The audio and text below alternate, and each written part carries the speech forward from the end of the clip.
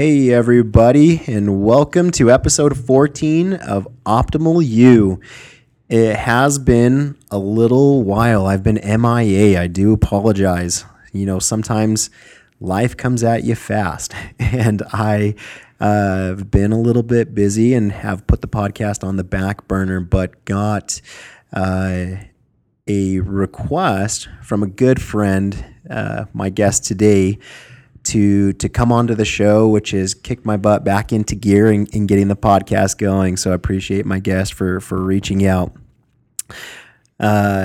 With that, want to introduce today's guest of Optimal You, big proponent and supporter of the optimal lifestyle, Gavin Godfrey. Gavin, welcome. What's up? Not much. How are you doing today? I'm so good. Thanks for having me. Yeah. Oh, man. Like I said, I'm excited. This is getting me going again back into the podcast. It's been a little bit of a while since I have done the podcast or any interviewing. I switched roles in my job, so I'm not interviewing people anymore. So I may be a little bit rusty. I know you were mentioning you're a little bit nervous. Hey, I'm nervous too. It's been a little while for me. So we'll get through this today, though. But for those of you out there, Gavin and I, we grew up together in the same neighborhood. You're a little bit younger than me. I was really good friends with your brother Tanner. We're the same age, so we're always around, seeing each other at school, different Actually, we weren't ever in school together. I think we're that far gapped apart, but church and night games. You guys are a little too good of friends, eh? I'm just kidding. Good friends. Hey, he's engaged now, so off the market. But aren't you? You're about to get engaged too. Right? I'm just kidding. There's some potential there, yes. But growing up, watched you, Gavin. You're just like your family, right in there in the extreme sports, having no fear, tons of adrenaline, tons of just that Godfrey spirit, which is awesome. Seeing you accomplish a lot of things, and you have quite the list of accomplishments. I called up your brother Tanner and was chatting with him. But one, you come from family of wrestlers, and you yourself took state in wrestling in high school, right? Yeah, I did 152. That's awesome. It was like a dream come true. Ever since I was little, I really wanted to do it. I'd walk into the wrestling room because, of course, that was our family. We didn't really take it serious when we were younger. It was kind of like, oh, let's go to like the wrestling camp to, because you got to defend yourself. So we'd just wrestle and we'd always wrestle with brothers and sisters because it was rough growing up. We always beat up on each other, but also, loved each other so much. So, but yeah, it was a crazy time, and I had to do it because it was like the one goal I actually set when I was little to actually accomplish, and I wanted my name up on the wall, and it worked out. Did you do that your senior year? Yeah, senior in high year. School. Awesome. Yeah, pretty much I wrestled from when I was probably 4 to 8, and then stopped till I was in 5th grade. Mm-hmm. And then I wrestled pretty hard. I was going to practice every day up at Brighton for Specialized, and I actually ended up getting 5th in state that year, and then I just quit after. I just stopped doing it because it was just it was pretty hardcore, and I wanted to ride motorcycles, of course. Mm-hmm. That was and then so I got into motorcycles more, and it was a pretty wild time, but I'm thankful for wrestling, and the biggest manner is it made me healthy and strong, because what we did is we wrecked a lot, and when you actually are built, have muscles, and you're healthy, when you crash you roll and you don't get hurt as bad. So I think that's why we didn't get hurt as bad with stuff, is because we were wrestling. Just tough. Just had to be tough, or else, you didn't last long in our family. Yeah. Oh, that's for sure. You don't even have to be in your family. If you're a friend of the Godfreys, if you're not tough, you will not last long until you're going over there. This is true. Yeah. But that's an amazing goal that you set from a young age, and something you accomplish within high school. And you mentioned motorcycles. Your family's into riding as well. And I think it was post high school time, the Nitro Circus started blowing up, and you joined up with them, right? Partnered, went on tour, performed a lot of shows, did a lot of crazy stunts with them, and also had another, not sure if it was directly with Nitro, but during that time, another one of the world's first, which is awesome. World's first triple backflip on a mountain bike. Yeah. Yep. That was a surreal moment, really. Because it was crazy. Like when I was on tour with Nitro, I was traveling all the time. And when I started Nitro, I didn't really ride bikes too much in high school. Like I did here and there, like mountain bikes, but not too much. It was more like moto. Uh-huh. And then I got really into riding like once I was done with wrestling, because the coach told me, you can't ride while you're wrestling because we tend to get hurt. Yeah. I mean, so it was cool because like right when I got on tour with Nitro, I legitimately could only do like a backflip. Like I'd do a backflip. I couldn't really do any other tricks. I mean, I was good at doing backflips in the trains and like whatever, and then also contraptions that should probably have never been invented, but somehow someone got the idea to make them so they can ride down a gigantic ramp and jump over a 32 to 50-foot gap. And the fans love it. Oh, yeah, they love it. But for us, it doesn't really make any sense, but it would work. And so, yeah, that's where it was fun with the Nitro Circus doing all that stuff. But, yeah, I was sitting there one day in Australia, and I think I was like a year in, and I just started learning double backflips, as in consistently to the ramp. Uh-huh. And I was talking to Jed Milden because we were rooming together in Australia, and he's like, because he just did the triple backflip. And I like looked at him, and he was showing me his quad flip jump that he built. He was like building on the computer. I was like, triple backflip, that is like insane. I could not imagine doing that. And then like a year later, I flew to Jed's house and learned triple backflips. And then 2 months later, we went and landed them in the back of Godfrey Trucking with all my family, like my cousins. And it was the craziest moment in my life because I saw something that I thought I would never do, and then put my mind to it and believed that I could do it. And then it worked out as we all worked together to build the jump and accomplish that. And it was pretty cool. It was definitely a moment that no one will ever know the way that I felt, because all the hard work that people don't see, actually worked out. Because when I was on tour, I was doing double backflips. Like once I learned them, I was just doing them over and over. Like I would do like 30 every time I got the ramp set up. And so after you do that, your mind, you just shut it off and you're like, my body knows what to do. I trust it.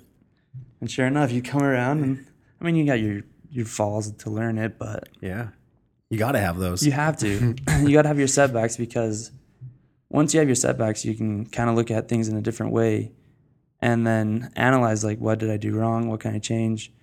And then also it helps you appreciate even more when you actually accomplish after you have these setbacks. I mean, it's crazy how two things go together with whatever we do in life, whether it's sports or just life in general. We all have our ups and downs, but it's really like what we do with those ups and downs. Exactly. Watching you grow up, one of the things that I've always admired about you and just know that you do is you set a goal and then you work after it. You go after that goal. And like you said, there's a lot of work. There's a lot of falls that goes down to it. And not a lot of people understand that. Like they see the finished product, they see the triple backflip, and they set that goal and they're like, oh man, they get frustrated after a couple of times that it doesn't happen, or whatever goal it may be. But there's a lot of work that goes in the process. And I've always seen you set a goal and put the work in and go after every goal that you've set. So amazing accomplishment. Your brother also mentioned too, you said you're racing and riding a little bit, that you're a fast desert rider. He said that you're faster than he is, or was. I don't know. The crazy thing was for desert racing, that was my dad and Tanner's biggest, their biggest passion in life. Like for Tanner mostly. My dad, growing up, he did world championships on the dirt bikes with my uncle, and they they did a bunch of races, but for us, like, we were pretty fortunate to be able to do what we were able to do, is like to race and travel and do that for a little bit. And Tanner was so dedicated to racing motocross and desert, mostly desert, but like he would, instead of like going out for the weekends, he'd be the one that would go to bed early so he could go ride. Or, you know, he was training at school to, like, Tanner was so built, and definitely more built than me in high school. Like, he is definitely like the hardest worker out of all of us. When he was like, even now, but like when he was healthy, before his accident, he was so dedicated to that. And like, I watched that and I was like, it inspired me so much to wanting to race like that and to beat him. Cause like, you know, he's like older brother. But yeah, I mean, Tanner, honestly, if Tanner wasn't hurt though, he'd whoop me on a dirt bike in the desert, you know, but at least like, but yeah, it's fun. And that's where we grew up. We grew up in the fast desert. That's where we'd go ride. Because motocross tracks, you know, there are some around here, but they're not open all the time. And we usually don't plan things ahead. Oh, yeah, that's so true. Kind of just like, oh, Godfrey time. You want to go ride? Yeah, let's go ride. Where are we going to go? Well, there's nowhere open. Like, let's go ride out in the desert. So we'd go out and ride Knowles or, you know, the West Desert. And that's what I loved, because I just loved going fast and learning. Like, I don't know, for me, like, I react so much better on like in the moment, where when you're riding a dirt bike through the desert, you really are in the moment. You have a split second to make a decision, or you're going to go down, you know, or yeah, you're not going to be feeling good. And so, yeah, desert racing has taught me so much. Desert, like, riding in life is kind of the same thing, where you're going full speed, and sometimes you can't plan ahead of what's going to happen. All you can do is react with the now and in the moment. And I feel like once you learn that more, it's just becomes natural, where your body just takes over. Like you were describing the backflip, that muscle memory. As soon as your body's familiar with firing off these new paths, being able to make those split-second decisions, it just becomes natural, not as hard, not as tough. And in the moment, then you're able to react that much faster. So that's awesome. No, yeah. You know, one last thing about the Godfreys, Gavin in particular, before we move on. Now, you've got some things you want to talk about, and I want to get to those. But you mentioned, you know, you guys would wrestle as a family, but it was tough, but there's a lot of love there. And that's the other thing about the Godfreys. There's this tough Godfrey spirit, but within your family in particular, there's this love and this bond between all of the family members that's super strong. I would say Preston probably is the most. He's the most lovable Godfrey. But between all of you, there's always this love, care, and respect for each other. And I see that in your family, and I'm like, wow, that's super awesome. You don't see that in every family out there, but there's this huge bond that you guys do share that's awesome and amazing. Yeah, I mean, the way I could describe it is my parents. Don't cry on me, Gavin. My parents have always taught us to care for each other and have each other's back. Like, growing up, my dad, you know, we were all different ages, but my dad was like, if someone's bullying your little brother or sister, you know, stand up for him. Or if someone's bullying someone else, stand up for him. Mm-hmm. And it's like our family, you know, we all have our differences. We don't agree all the time, but we have to stand up for each other and love each other, because really, like, family is the biggest thing that you have. Like, it's your blood, and I mean, everyone grows up in a different way, and we're really blessed to be like the way that we are. But I mean, it is a struggle. Like, everything's a struggle to keep together. You know, life comes at you fast. You have issues. You know, people don't get along, and because everyone's different. You know, you can't expect something from someone else because you don't know what they're going through or like their situation. And one thing my dad's always taught us is you're never better than anybody, because you have to, like, even nothing against like janitors or anything or whatever, but my dad's always like, you're never better than anybody. You know, everyone is here and we're all equal. Mm-hmm. Like, doesn't matter what you have and what they have.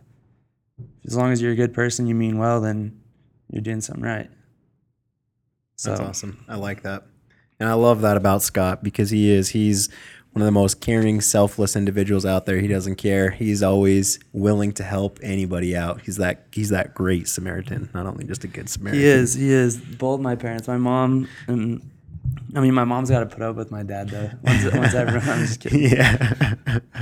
But yeah, no, I love them to death, and I'm very grateful to have them as my parents. Sometimes they like being my parent, but at the same time, maybe a little bit regret. I'm just kidding.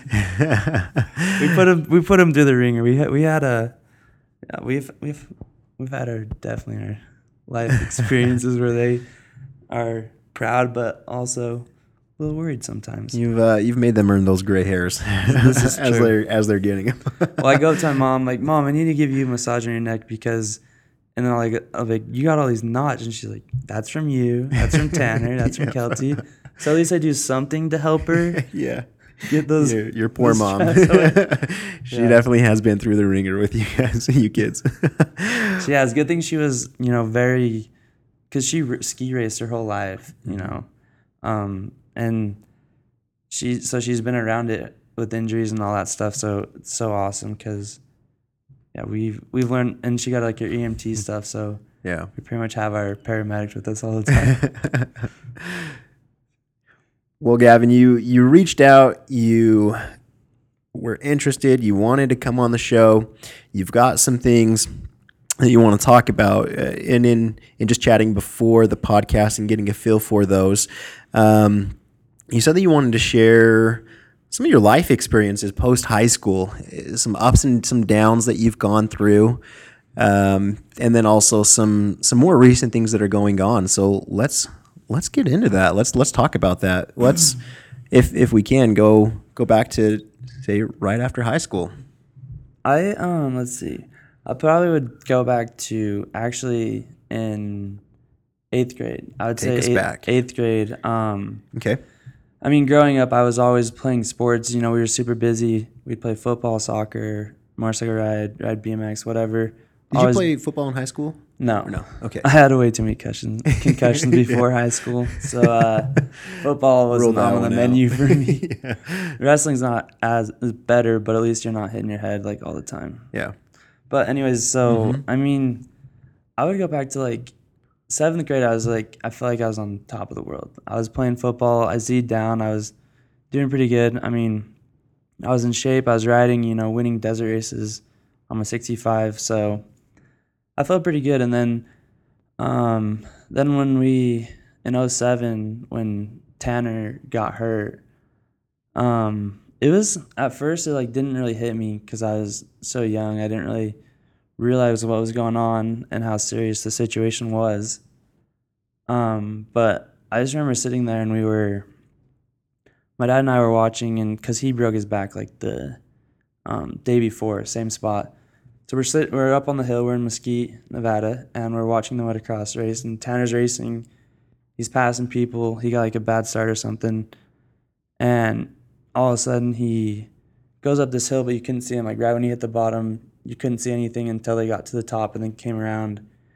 And I just remember sitting there, and he went like up the hill with one of our buddies, and all of a sudden they both didn't come around the corner. And so we're like, oh, that's weird. Maybe Tanner stopped because like our buddy Carrie crashed or something. And so I rode down to pits and then came back up, and we go up to the top of the ambulance, and then I look down, and I see Tanner coming up they got him in the stretcher, and he's coming up the motocross track, the hill, because it's a pretty steep hill. And so what happened is he clipped straight like a little cliff that was probably a foot tall, and it bucked him enough where it just chucked him over the bars, and then he went headfirst into the hill and probably hit 20, 30 miles an hour just straight to his head. Didn't even get knocked, no concussion, nothing, just straight enough force, and he just smashed his T6 and 7, and but at first I was oh, well, Tanner's fine, he's coming up the hill, and I was he's fine, Tanner's always fine, he's crashed harder than this.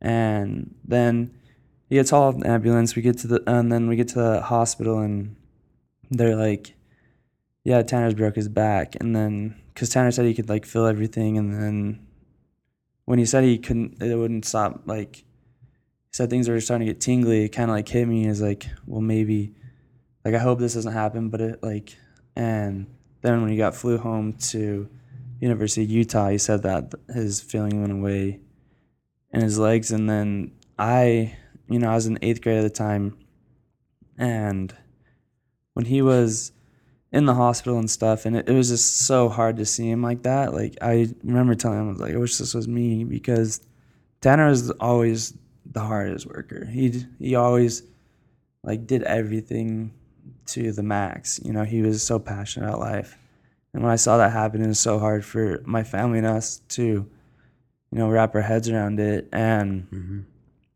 but it was, for how crappy of a situation it was so cool too, because everyone came together, our family and our extended family, everyone in our neighborhood. We were so blessed with like food and help and, remodeling the house, getting everything ready for Tanner to come home from the hospital. And I actually stopped going to school for a full trimester during that time. And I just hung out with Tanner, played video games. I mean, you came over. Yep. I straight up just played video games all day. I think I brought him my copy of Halo over or something like that so we could play it. So we'd play video games, watch TV, and then just do whatever, just hang out together. I actually learned how to crochet. So I'd like crochet hats and stuff like that. Oh, is that where it all started? Yeah, that's where it started. Okay, yeah. So I just would crochet hats, and I actually made about like 50 hats. Mm-hmm. And my mom took them up to the hospital and gave them to a bunch of kids. So that's awesome. And I actually found out later on that crocheting is actually really good for the back of your brain, because it's constant motion with your hand-eye coordination. That it actually is like one of the only things that trains the back of your brain.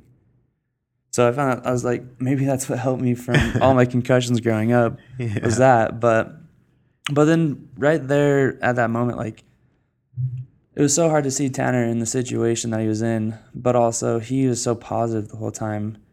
But for me, like, I feel like I just like lost a lot of my self-motivation towards what we were doing, because we grew up a little different. We were always kind of pushing the limits in our own ways, as like at our age or whatever we were doing. I mean, yeah, like I learned double flips when I was 7 years old, but at the time, that's kind of like crazy, because there wasn't like kids jumping. I don't know, but they like, yeah, my cousin's like, oh, jump as high as you can. Then they double bounce me, and my legs would give out, and somehow I'd do a double flip. They're like, oh, nice, you did it. I was like, that's so scary. But wait, you were scared? Yeah, but you couldn't like say it, because they would like, well, you're doing it again, Yeah.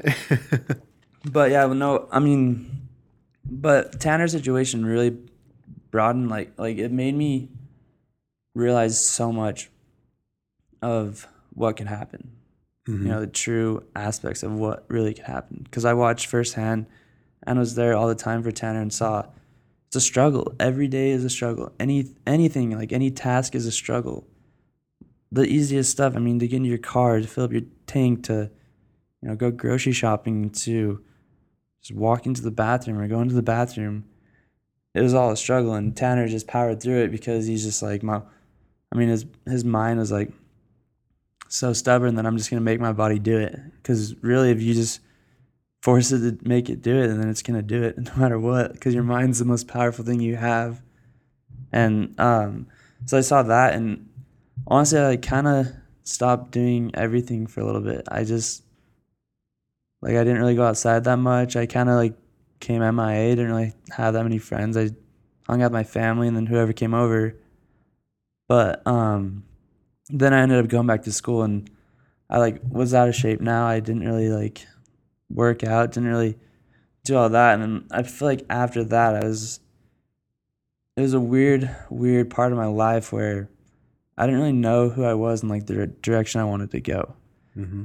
And like that whole 8th grade to 9th grade year, like I would go wrestle, but the dumb thing with wrestling is you some people have to cut weight.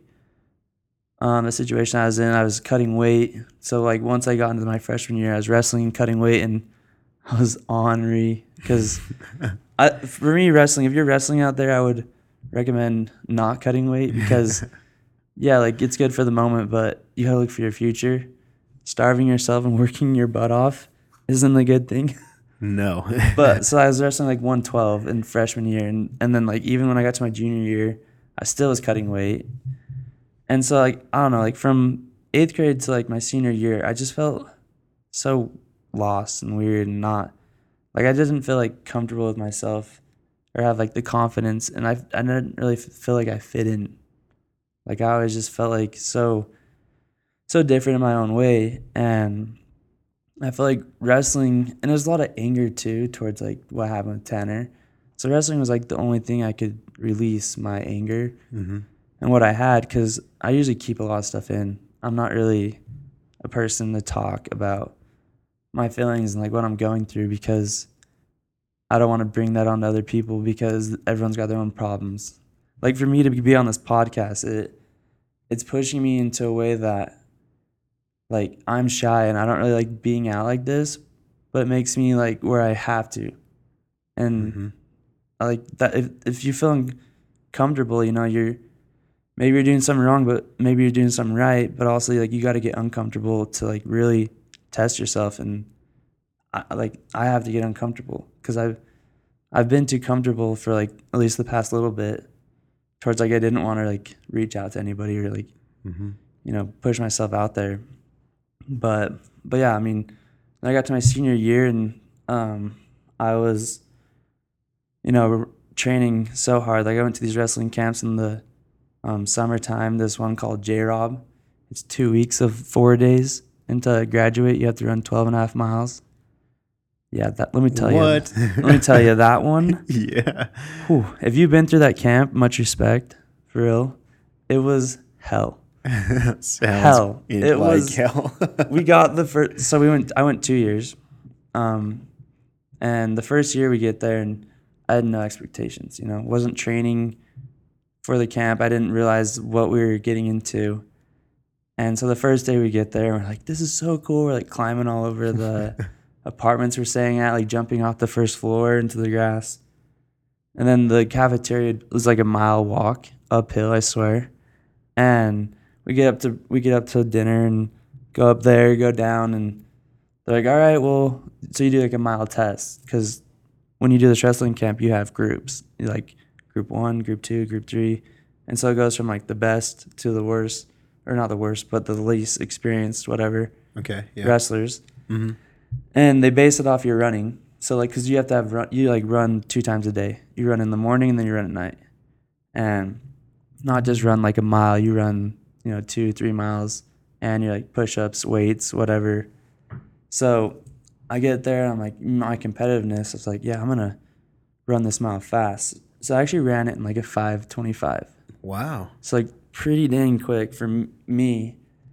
And some kid did like 4:25 there. Like some kid from Alaska, like cross country animal. Like he just like, but yeah, so I got in group 1, and it was probably the worst thing I could have done because these kids are all in shape and fast. And so then that year I ended up getting like a concussion. And so I had to sit out like 3 days. And I still did like the running after, did wrestling here and there because I couldn't really wrestle because I didn't want to get another concussion. Mm-hmm. But I ended up doing the 12.5 miles, didn't graduate, so I didn't get a shirt. Because J-Rob's like you have to do everything or else like you don't get a shirt. Yeah. It's part of it. So then I had to go, so I went back the next year and I was a little more trained, but when we did the mile test, You slow it down a little bit. I got in group 2. So I was like, I'm not going that far. But I got there when I was there the first year and the second year, you get to day 2 and day 3 and you're just like, why am I doing this? You get homesick because you're uncomfortable. You hate it because you got to get up in a little bit and you got to go work out. So it'd be, you get up by like 7 o'clock. You had to be there by 7. And I don't know the times for sure, but you'd be there in the morning, go run, and then you go to breakfast. And then and plus we were staying on the 6th floor. There's no elevators. Oh, So you're doing man. six like floors of stairs after everything, like because you got to go run, breakfast, and then you have like a technique practice, lunch, hard practice, which is like 2 hours of hard wrestling. I mean, you know wrestling. Yeah. It's pretty hard. I was a wrestler. I started every season, but never finished. The regular wrestling was just too hard for me. But I know what it is. Sound like a football player. I'm just kidding. Just Right? playing. But no, yeah. So then it's like the 2 hour practice, and then you would do dinner, and then you do like a meditation type deal, where you would lay there for like 15, 20 minutes, and you would talk. J-Rob would talk, and then you'd go for another run. So it's pretty like hardcore. Like, I mean, the most workouts I did it until that point, and I graduated and got like the shirt. But it really taught me something in life where even how like bad you want to be out of the situation, you can always make it better in your own mind to be in the situation. Mm-hmm. Like you can control your like thoughts where. Because, I mean, of course, like if you're in a situation you don't want to be in it and you're like, I hate this situation, I don't want to be here, and you just keep feeding that, then, of course, you're not going to want to be there even more. Yeah. But if you're able to, like, make positive out of it, like we would make, like, the one thing that worked with us is we just reached out to other wrestlers, made, like, friends, and we were actually, like, a family towards the end. And so, like, that was fun because we always, like, Billy joke with each other. But, yeah, I mean, it just taught me, like, just don't give up. You got to just be positive in your own way if you can, and then it'll make the situation a lot easier. But like after that, then I was like, I'm taking state. Like I know I'm gonna take state, and so once I got to my senior year, the goal was to take state, and so I went from like 112 freshman year to 152 my senior year, and I was I'm not cutting weight because the year before when I was a junior, before the state, I cut like 15 pounds in like 2 days. Jeez. Yeah, idiot. Yeah, I sat that's on like crazy. I sat on I sat on a bike and pedaled for 30 minutes, and then I couldn't drink water. I'd go like put my mouth like in the, like on the from the drinking fountain, like sip the water and then spit it out because like I'm gonna be overweight. But I got to my first match in the state wrestling tournament. And I lost because I was so exhausted. I could not wrestle. Like I could not even move. I was so tired. And so then I had to go from the loser bracket all the way up. So it's like 4 matches each day to get to the 3rd and 4th place. So it's like something you don't want to do. Yeah. You don't want to do. So I got to 3rd and 4th, and by the time I got to there, I was pretty beat, and I lost by 1 point. So I got 4th my junior year, but it taught me so much because like I had that fire, I was like, Yeah. I'm gonna do this, and so then my senior year I would train 4 times a day. I pretty much took the J Robinson training and then just put it towards like that, and that's like all I focused on was I'd wake up, run, go to school, I'd have lifting classes in school, go to wrestling for 2 hours, and then I'd go lift and then go do sprints. I did that every day for the whole wrestling season. And yeah, I got to the championship, and I ended up taking my kid. So I beat him by 15 before the 3rd round was over. So that was pretty cool. Man, yeah. But no, I feel like wrestling taught me so much, and it what I said, it saved me. Because then like once I was done with that, but once I won state, a month later, I got in a motorcycle accident in a desert race actually.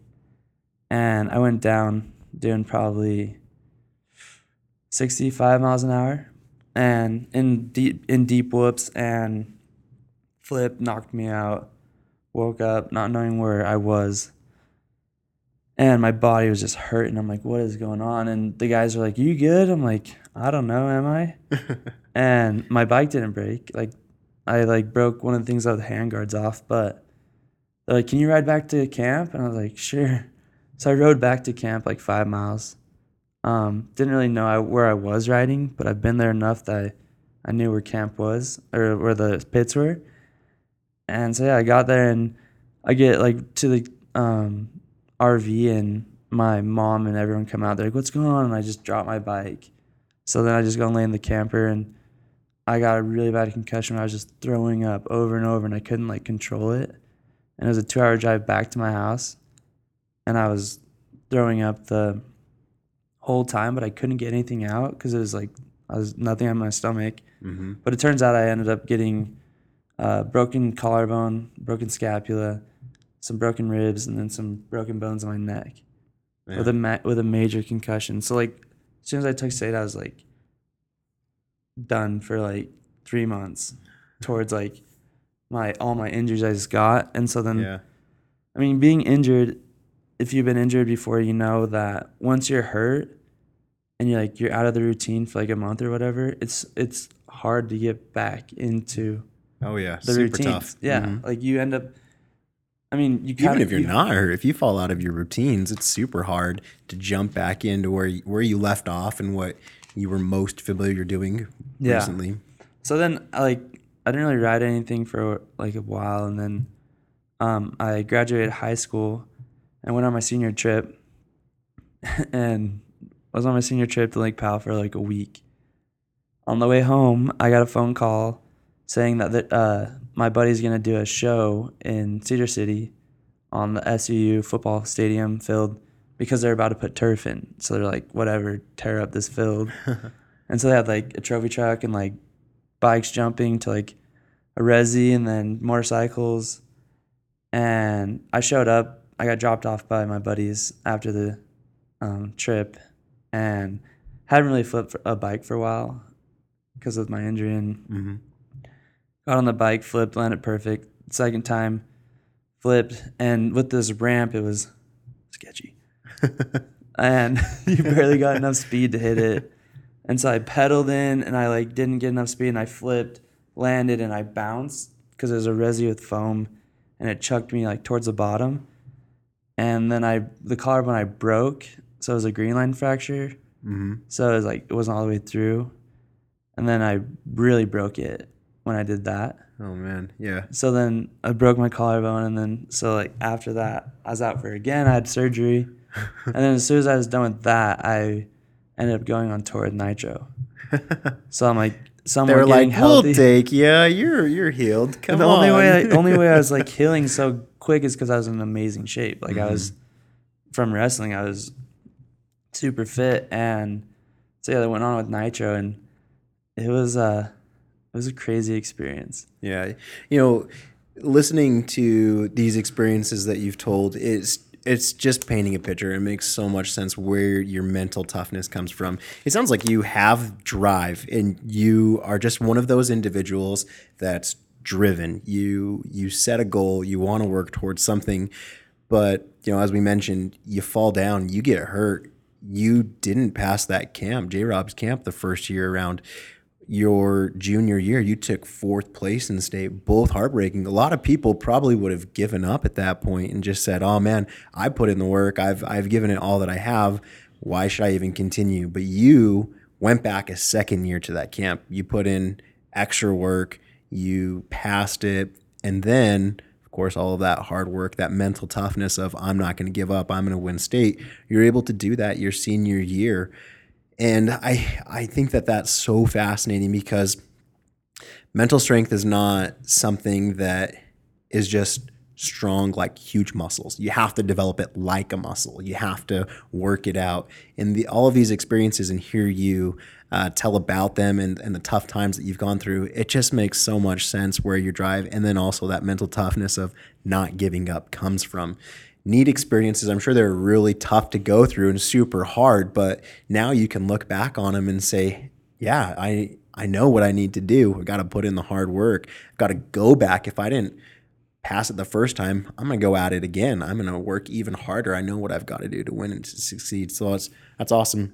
These are stories that I haven't heard before, and now it's just helping me understand you that much more better, Gavin. Yeah, I hope I actually am making sense while I'm talking, because I tend to bounce from thing to thing and then kind of forget where I was going and then kind of circle back. But I mean, it's kind of how it is, right? That's how my brain works.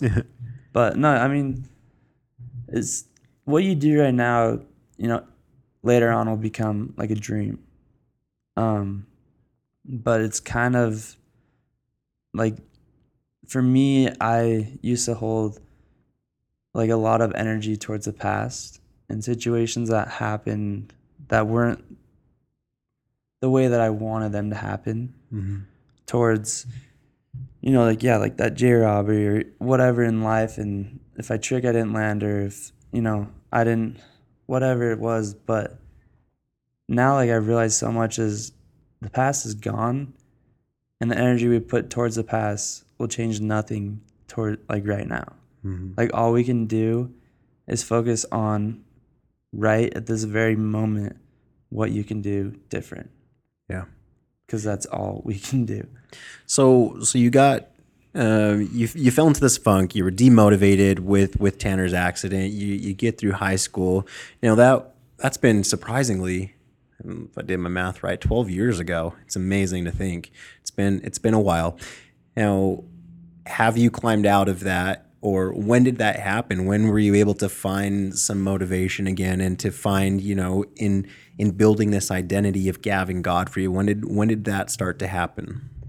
I would say it's always happening. I don't think, I don't think we'll ever totally figure it out.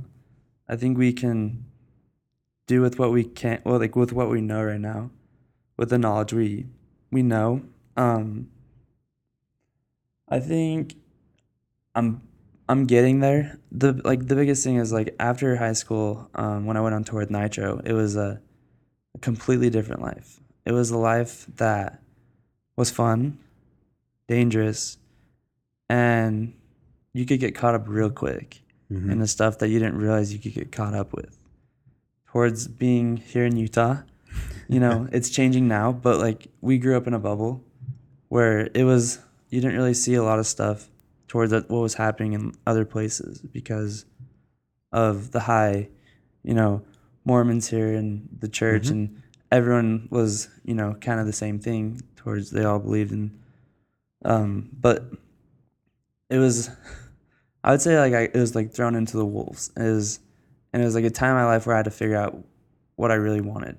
And if I wanted to go the route that other people were going, but Some of us go through that through college. We don't have to go tour with Nitro Circus and experiencing this. Oh, I'm on my own. I can make some of these wild and crazy choices. I know what you're talking about, but yeah, we go through this experience, right, where it's like, this is so different from where I've been brought up. When I'm used to, I can make these choices. And you're saying that there's an opportunity to just get caught up and lost in it, though. yeah, I think the biggest part I'm going with this is, it put me in the spotlight, and the way that it was you were, because you were performing in front of so many people, and then it put you, like, in the way that they would run the management towards, like, you weren't allowed to, like, share, like, your salaries. So you weren't allowed to, like, because they didn't want you to talk about what you're making, because you would make, like, per jump or per stunt or whatever it was. And so we kind of, like, we were all a super big family, but at the same time, we kind of, like, were, for, like, the money aspect, we're like, oh, well, what can we do more to make more money? But then it was like, oh, I'm a rock star, I'm worth this much. I am this, like, I am better than this person or that, or I don't know. For me, it put me in a spotlight, and it made me really get into myself, where I really thought that I was someone super cool, as in, I just felt like I was the shit. Like fame. Yeah, like, right? fame Celebrity took status, me, yeah. took me pretty hard. It wasn't, like, super, but it was enough where I lost what my parents taught me. I lost the thing of, Doesn't matter if you're a janitor or the CEO of a company. which right? I always was super good friends with all, like, the people I worked with, and but deep down I was, into myself, where I wanted myself to succeed so much, and I lost myself in that place where then I was, like, dark, where, because the part of life is, joy is the biggest part, I feel like, for happiness. And when you can share emotions with other people, like experiences and stuff like that, it brings a lot of joy because human interaction, sharing emotions is like one of the best things you can do as a human. But I just got so tied up with and I was like growing up, I was growing on Instagram and like getting attention and thinking I was just like the coolest person out there. Like I'd walk in a room, think people would know who I was and that whole thing. And I think it really, and jealousy was like a big part of it too. But when I'd go through tour, like I was getting Jealousy of like other other athletes, athletes right? or Yeah, like maybe. other, I mean, just like on social media, you see these people doing these amazing things and you're like, wow, I wish I was doing that. Like, Yeah. or you're jealous of someone for like being successful in situations. And I think that took over me a lot. And when I got on tour, I stopped working out. Like I started doing stuff other people were doing, and I wasn't focusing on what's the best for me. As in, like some people can go ride and not have to train and like work out the way I did for wrestling, and I lost that aspect towards. And then I wasn't getting healthy. I was always hurt because it's crazy on tour. Like one tour I went, a week before I got a hematoma on my thigh. I did a front flip on a bike, under rotated, the stem went into my thigh, could barely walk on it. Went to Russia. We had 2 shows the first day. I was like off it for a week, so yeah, so I was like out of shape, wasn't really, and then also like flying there and then having a show the next day. You jet lag, can't really sleep. So then I did the show. First show was good. Second show, I crashed, bounced from the top of the landing, which is like 10, 15 feet to the ground, landed on my right shoulder where my collarbone was broken with the plate. My plate didn't snap, but it pushed my collarbone out of my sternum Oh man. and popped out like 3 ribs. And so then I went to the physio. I'm like, what's going on? She's like, I'm not touching you. Because she like put her hand on my ribs and they started popping. She's like, I'm not touching you. And so this is so crazy how it happened because I went on so they came up to Ethan and Josh and I, because they were my cousins we were on tour with. And they're like, hey, we want to get some photos with the Godfrey clan, because that's what we were back in the day on Nitro. And we were on the trikes and we're like dropping down the drop in for the FMX, and it was like a big concrete floor. And I dropped in and I was like drifting and I fell out of the trike and landed on my back and rolled to my head. But when I rolled, I popped all my ribs in. Oh yeah. Like you're like ding ding ding ding, Uh-huh. and they popped in. I'm like, oh my gosh, okay, well like that felt better, but still my collarbone was pretty tender, and my thigh too, because I was doing like acupuncture before the show because I was so swollen. And then a week later, we go to St. Petersburg, and or wait, no, it was 2 weeks later. 2 weeks later, we went to another show, and I jumped the bathtub. When I was coming into the airbag, I turned the bathtub, like, because you, yeah, One of these weird contraptions one of that these you weird- jump. So they built a homemade bathtub out of metal. So it's a big bathtub. It's probably like 3 feet. It's probably 4 feet wide by like 5 feet, and it's all out of metal. So there's no cushion. Like you're sitting on Oh, like a man. little like rubber seat, Yeah. and then you have like scooter handlebars to lead it, and then they have like a metal bar that looks like a shower that could just snap and hit you in the head. Yeah, it's so smart. But Yeah. we were jumping it off the 50-foot side.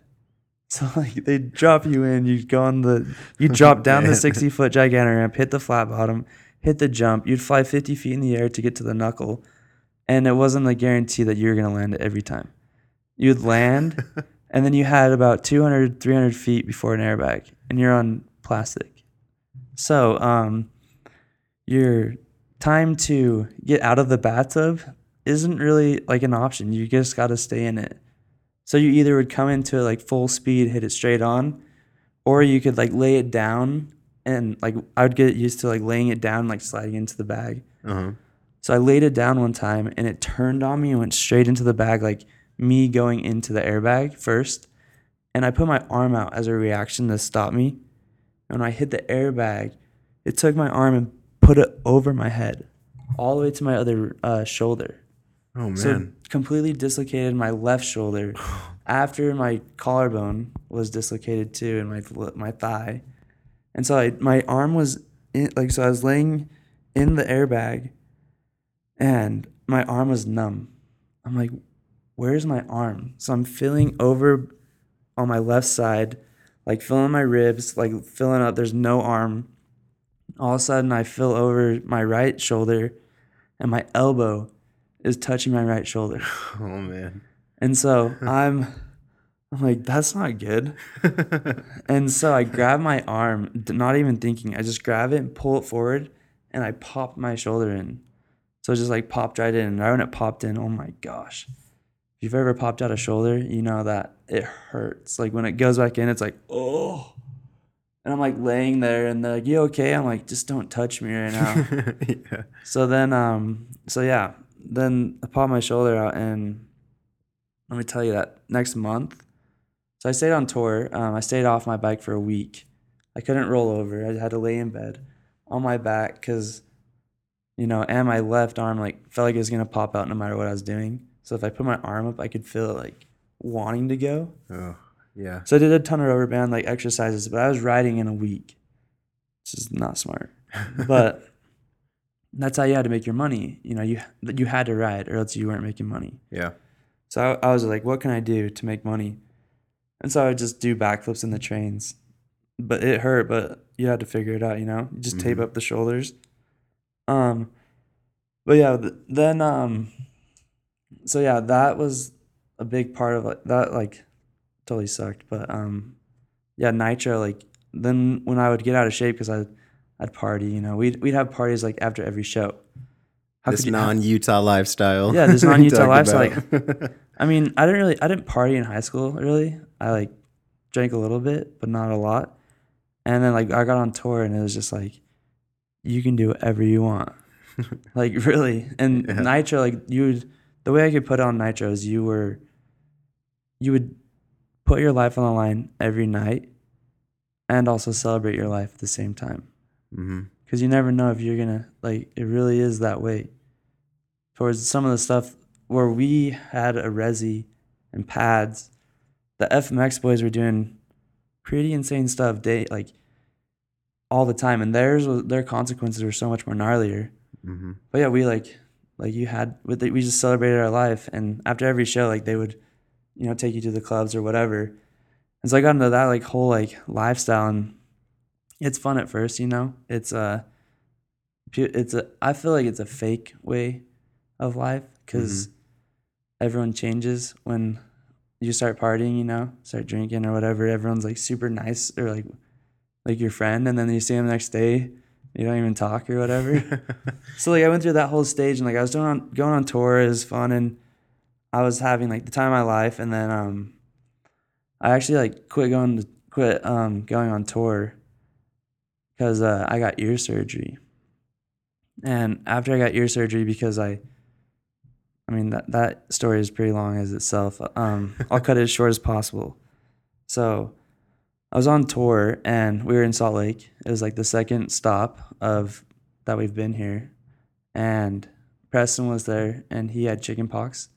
So I hung out with Preston because I went home, and he had chicken pox. Like I was like, oh, I've had him before. 7th grade, I had chicken pox. Didn't have to really worry about it.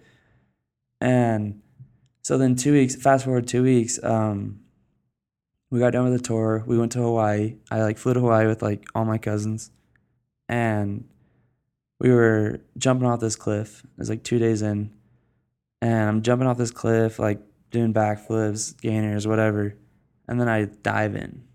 And then as soon as I hit the water, it's like my equilibrium gets way off, and I start swimming, thinking I'm going to the top, and I hit the bottom. What? And I'm like, what the heck? So then I kick off the bottom, go to the top, and I just feel like I'm concussed, like so dizzy.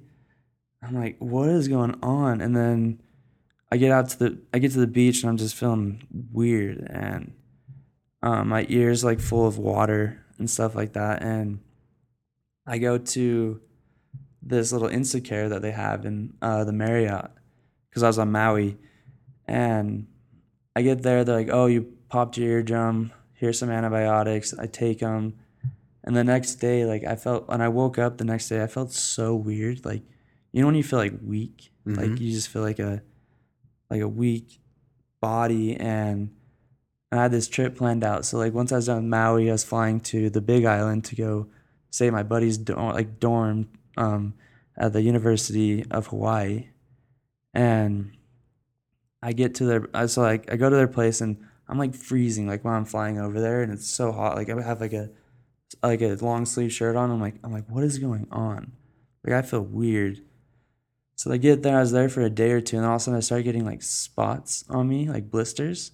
And so then I was like, this isn't good. So I go to the hospital, and they think it's a reaction from the medicine I'm taking for my ear. So my ear didn't get infected.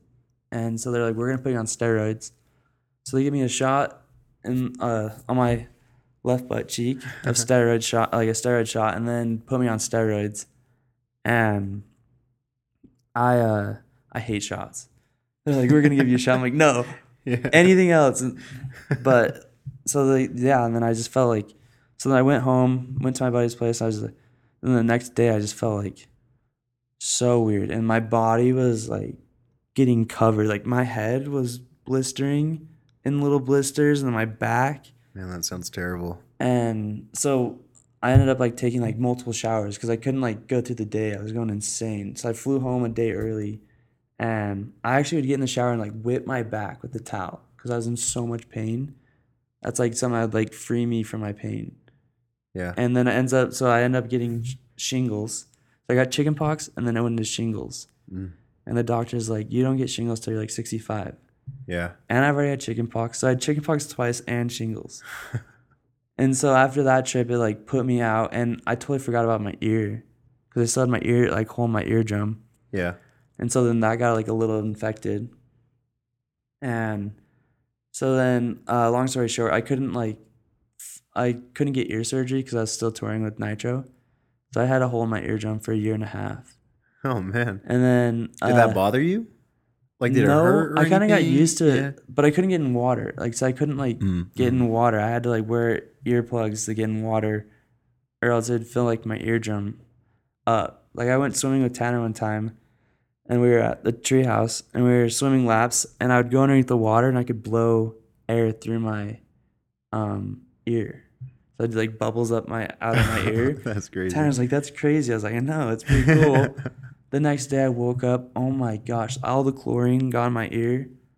It was terrible. Like my dad's like, get up, you gotta go do flags. I'm like, I'm not getting up. My ear is like throbbing and it's like leaking out. Oh, yeah. So then I went on tour and like toured for like a year and a half, and then when I got back, I ended up getting surgery. So they cut my whole entire ear off, pulled it back, skin graft from the back of my ear, and then pressed it together with my eardrum to seal off my hole. And oh man, the week after, I would say it was probably like one of the worst surgeries I've had to go through. Towards my ear was completely sealed off, and I felt so sick and dizzy for a week because just the sound coming in one ear, and then my equilibrium was just whack.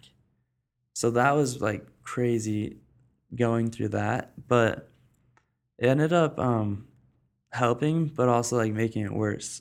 As in, I kind of would like it for some times it would like pus, and like sometimes I'd be like laying there and then it would go completely black where I couldn't hear out of it. So in a way, it was like it taught me so much towards to be thankful for sound. Yeah. Like really, because when I would have that, like I'd freak out, like I couldn't hear anything. It was so weird, but at the same time, it was like nice because like now I wear earplugs all the time when I read, and then when I ride motorcycles and stuff. I like even when I work, I don't even put headphones in. I'll put earplugs in, and I'm able to focus on like what's going on. I was like, maybe I should go deaf, but no. But yeah, it was crazy with that. And after my ear, so I was off tour, had my ear surgery. It was 2015, and right when I so like I was trying to do like my thing with like filming and riding and Mm-hmm. but my body was pretty beat up from nitro and I didn't want to accept that I was hurt. And um so then the end of 2015 I ended up crashing on my motorcycle and breaking my thumb and another really bad concussion. I ended up getting 3 pins put in my thumb. I broke right at like the where it can dislocate. Mm-hmm. So I broke a little bone and it dislocated my thumb. So they had to like drill and all that fun stuff.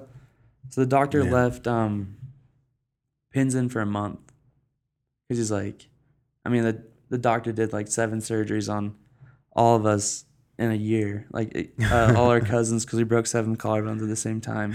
Man. So he knows like You guys us. must have better have some good insurance. Affleck, dude, you get paid. Yeah. No, but yeah, so he's like, I'm leaving those in for a month. And something that's actually crazy that happened is while I had my pins in, we were on a motorcycle ride, and we were Razor motorcycles, and I was in the Razor with Tanner, and because I just wrapped my hand up because I can't sit still, so I got to go do something. It was Thanksgiving, and we're on this motorcycle ride, and we had 2 new people with us that never like ridden trails with us, and they were in the front, and they thought that they got lost because Preston was in the front, and Preston just took off as usual, and he just takes off, and they're like trying to keep up with him, and then because Preston thinks they know, like, you know, if you get lost, just to stop. So they get lost and turn around on the same trail. And Tanner and I are in the back, or in the Razor coming on that same trail. And then we have a buddy in front of us on a motorcycle. We just barely let him pass, like probably 200 feet before this. And all of a sudden we're coming around the corner. They're doing like 30 miles an hour, and they're coming at each other. And they go to miss each other and then turn back into each other and hit. Oh, man. And one broke his femur and one broke his sternum, and they both but the broken femur, you know, that's pretty serious. It could bleed out real quick. And we're in these cedar trees, so you can't even land a helicopter really. And so we have like 1 bar.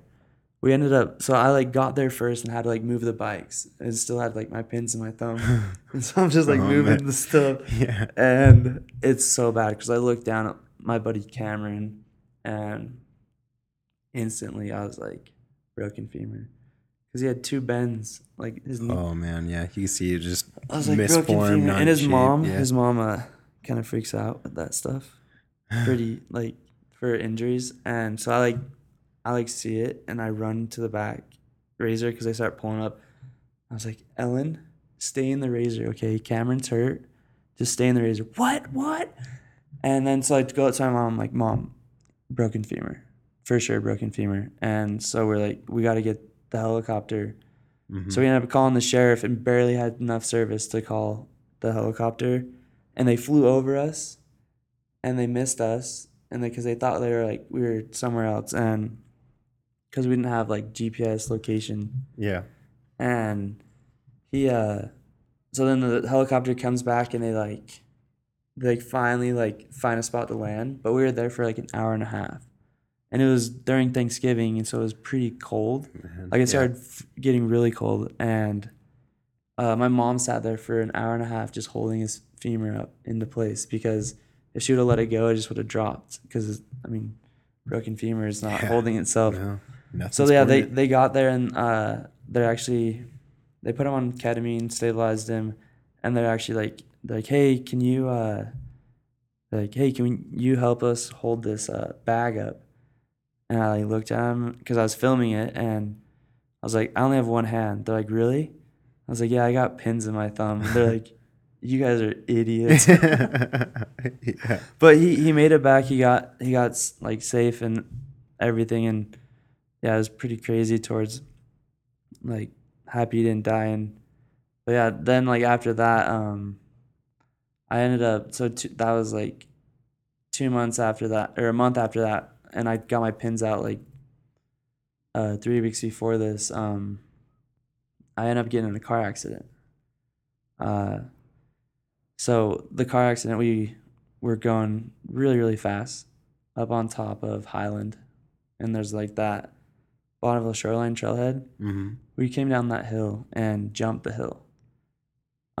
Hit the curb. I was in the back seat. My buddy was driving, and we hit the curb, spun, and like I don't even know how many spins because as soon as we hit the curb, I blacked out. Then I woke up and we hit the retaining wall, that big retaining wall, and we broke the welds off it and pushed it back like 4 feet. We were in a Subaru, no airbags went off, nothing. We smashed the whole back end in, like the entire trunk was pushed down. So pretty much like our back of where we were sitting was now like exposed. So when I was concussed. I like was past whatever knocked out for like 45 seconds, and I woke up like in chaos. Like, what is going on? You know, this is a dream, and my hands were numb. I couldn't open the door to get out. Then these kids showed up. I don't even know where they came from. They showed up, opened the door. They took us back to our house, and I like another really bad concussion and my back.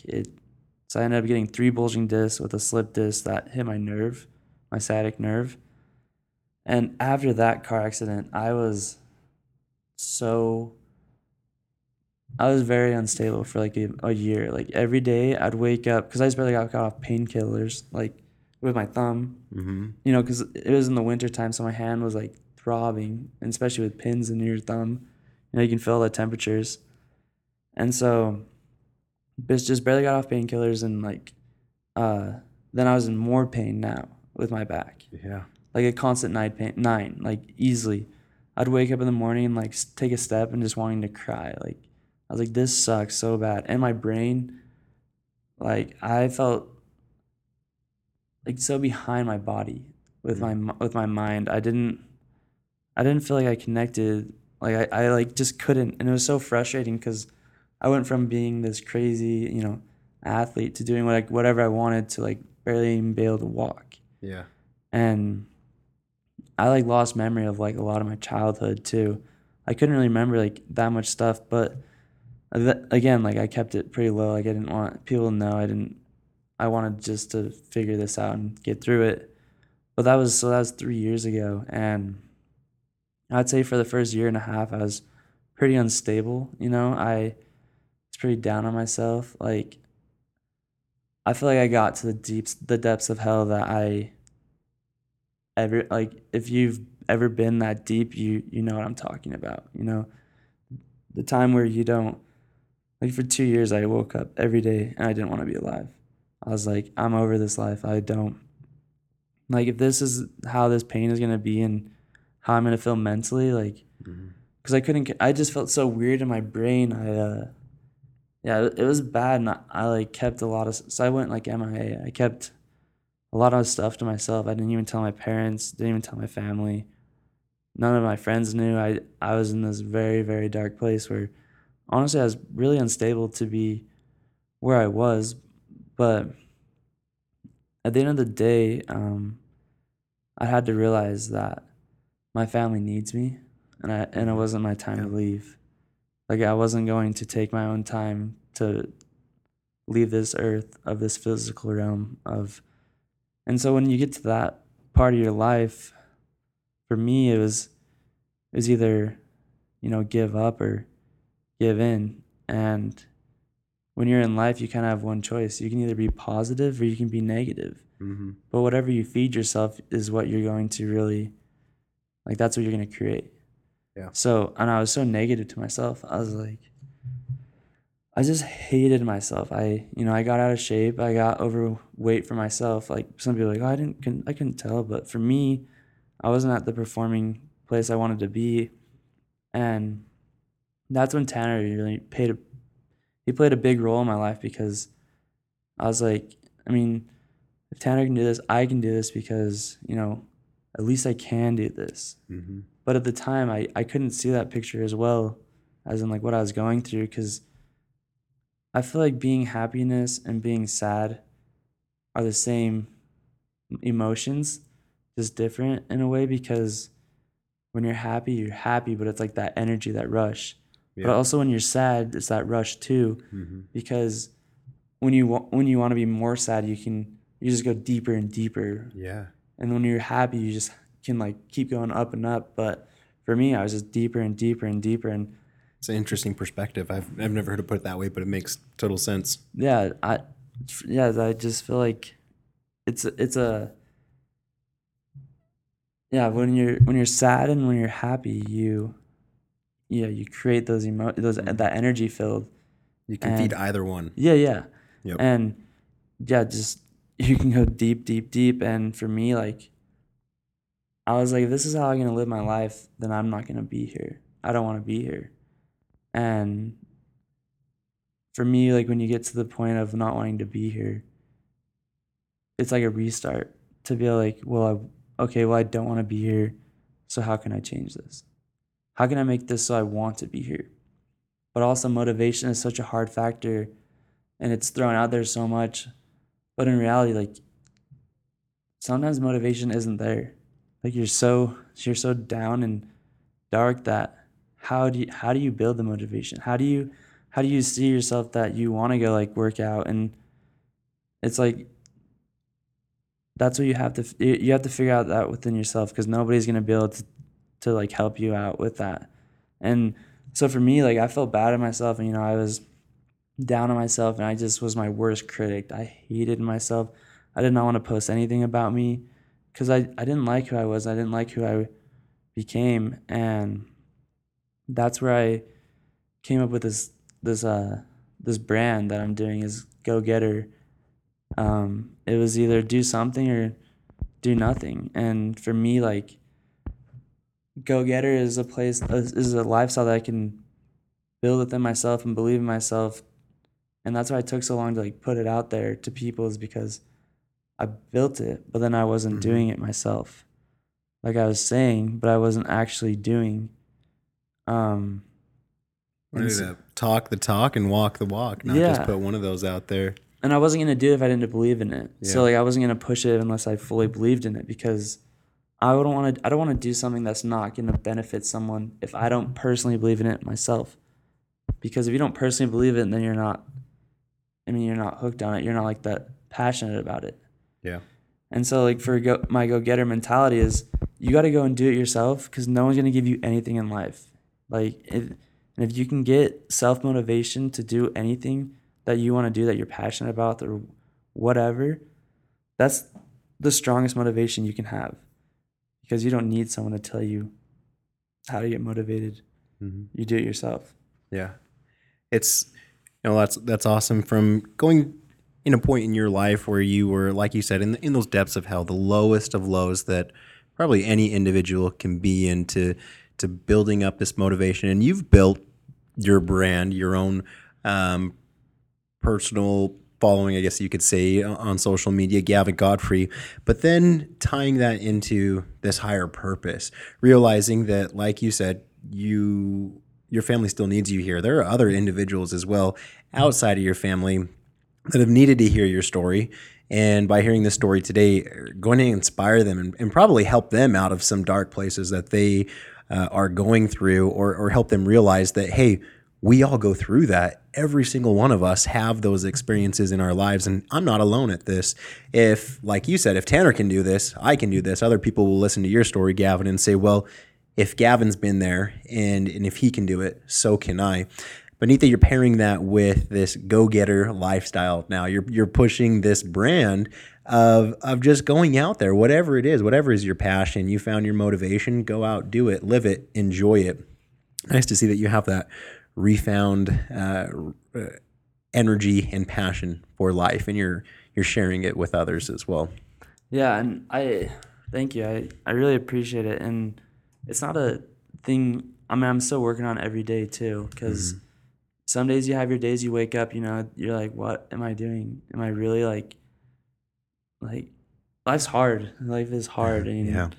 I feel like everyone has their own issues they're dealing with, and for me, if I can help someone once a day, whatever, if I can make an impact on one person's life, I feel like that's worth everything, because like you never know. For me, I have more of a passion for life towards, if I see someone, like I'm gonna say hi, because you never know, you don't know like someone's going through, I mean, you know how it is. Like you've had an upbringing where you really had to find out yourself too, and go in Yeah. your direction and believe in yourself, and to have that passionate for life. And you've came a long way too, because you went from being overweight to being fit, and then now bringing what you've learned in life to help people also take something away in life that they can maybe go and help another person. I mean, that's all we can do in life is teach people what we learn that helps us, but maybe not it might not help them, but it could strike something in their mind that could help them in another way or whatever. Because I mean, you never know what you can do in life until you've actually done it.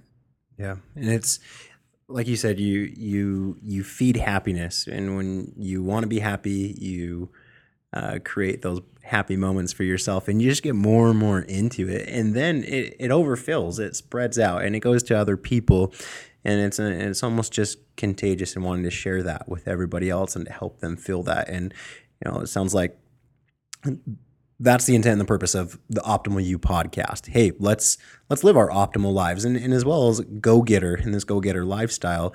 It's like, hey, we go through good times, we go through bad times, but let's focus on the good. Let's have that mindset and let's push forward. And rather than feeding the sadness, we all have to go through it. We all have to feel that, so we know the happiness. But let's build on that happiness and let's spread it with everybody else. I love that. I love that mission. Yeah, and I've been since I got. And I take everything I that has happened to me as a complete blessing, because in life, you have to go through certain things to get to other places. If we always had highs and good times, we wouldn't know what it is like to suffer. Mm-hmm. And for me, I went through some crazy times, depression or a lot of anxiety or not knowing my direction. But that's what's so awesome, is because I went through it, and now I can help people go through what I went through. Yeah. Because that's really all you can do in life, is help people. Because I mean, we're all here on planet Earth together. I mean, we're all human beings having a spiritual experience. Because we're all I don't believe like once we die we're done.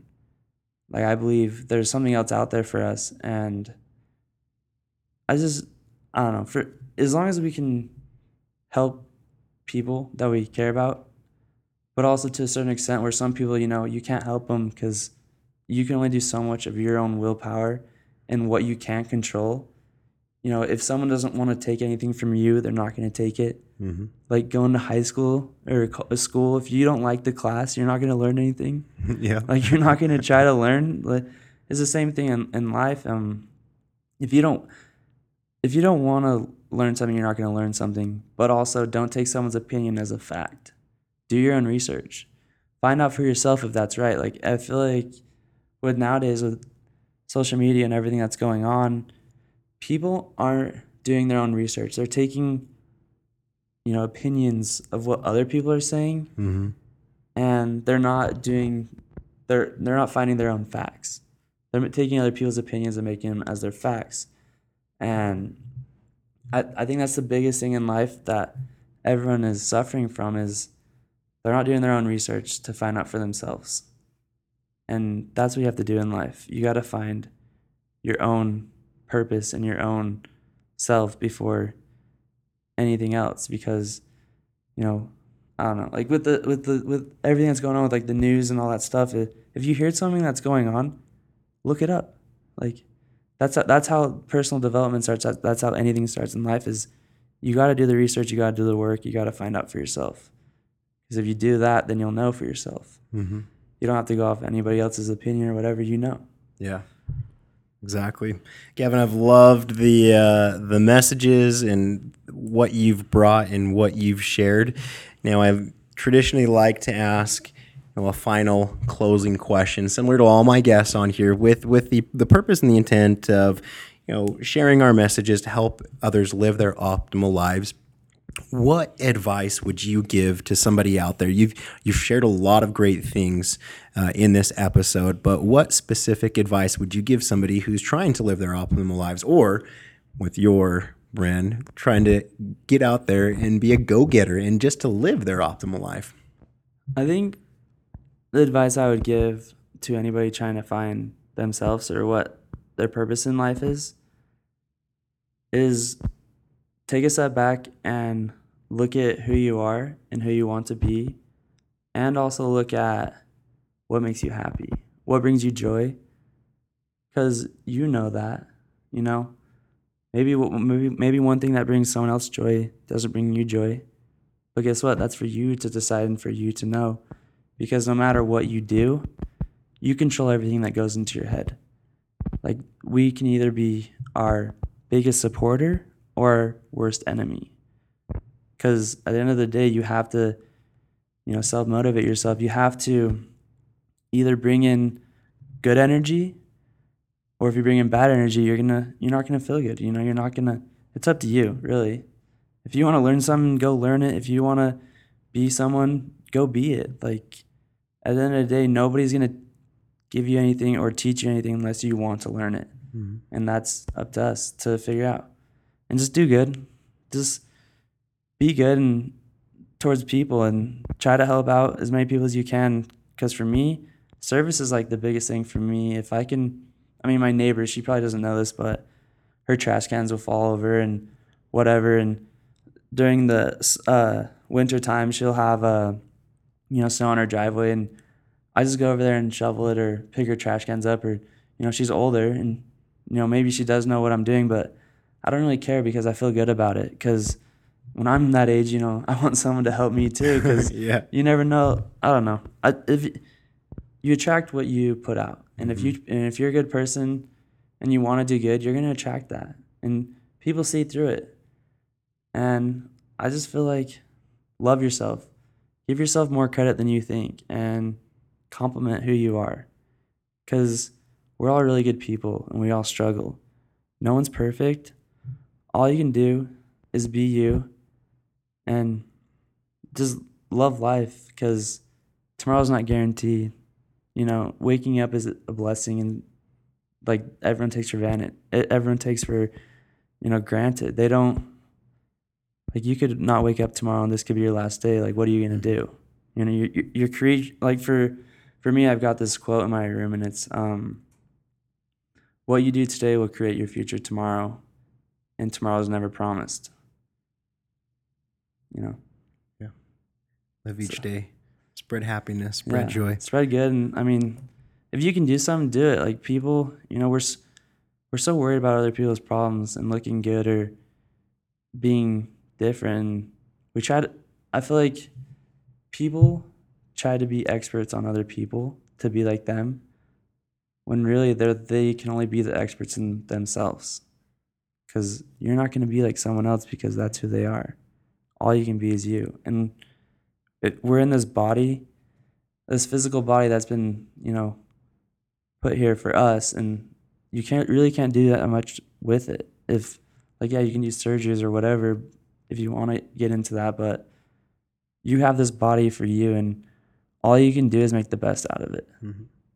And that version of you that you're not creating and not living is probably a million times better than the you that you're trying to get off of somebody else, or trying to be somebody else into trying to capture. Yeah, and I think that's so hard right now with social media, is people see all these other people like being them or being famous and all this stuff, but guess what? What are they doing? What are those people doing? They're being them. Mm-hmm. Straight up. Like, they're just doing them and being them. So what does that say for you? Just be you. And if it takes off, it takes off. But at the end of the day, fame it's nothing, Doing good is so much better, because fame will get you to be obsessed with yourself and not want anybody else to succeed. Yeah, some people, I'm not saying everyone that's famous is like that, but it happens. It happened to me, but I'm grateful because now I can, share my message and help people. And I'm just here to have a good time, and I want to do my part in this life and help as many people as I can.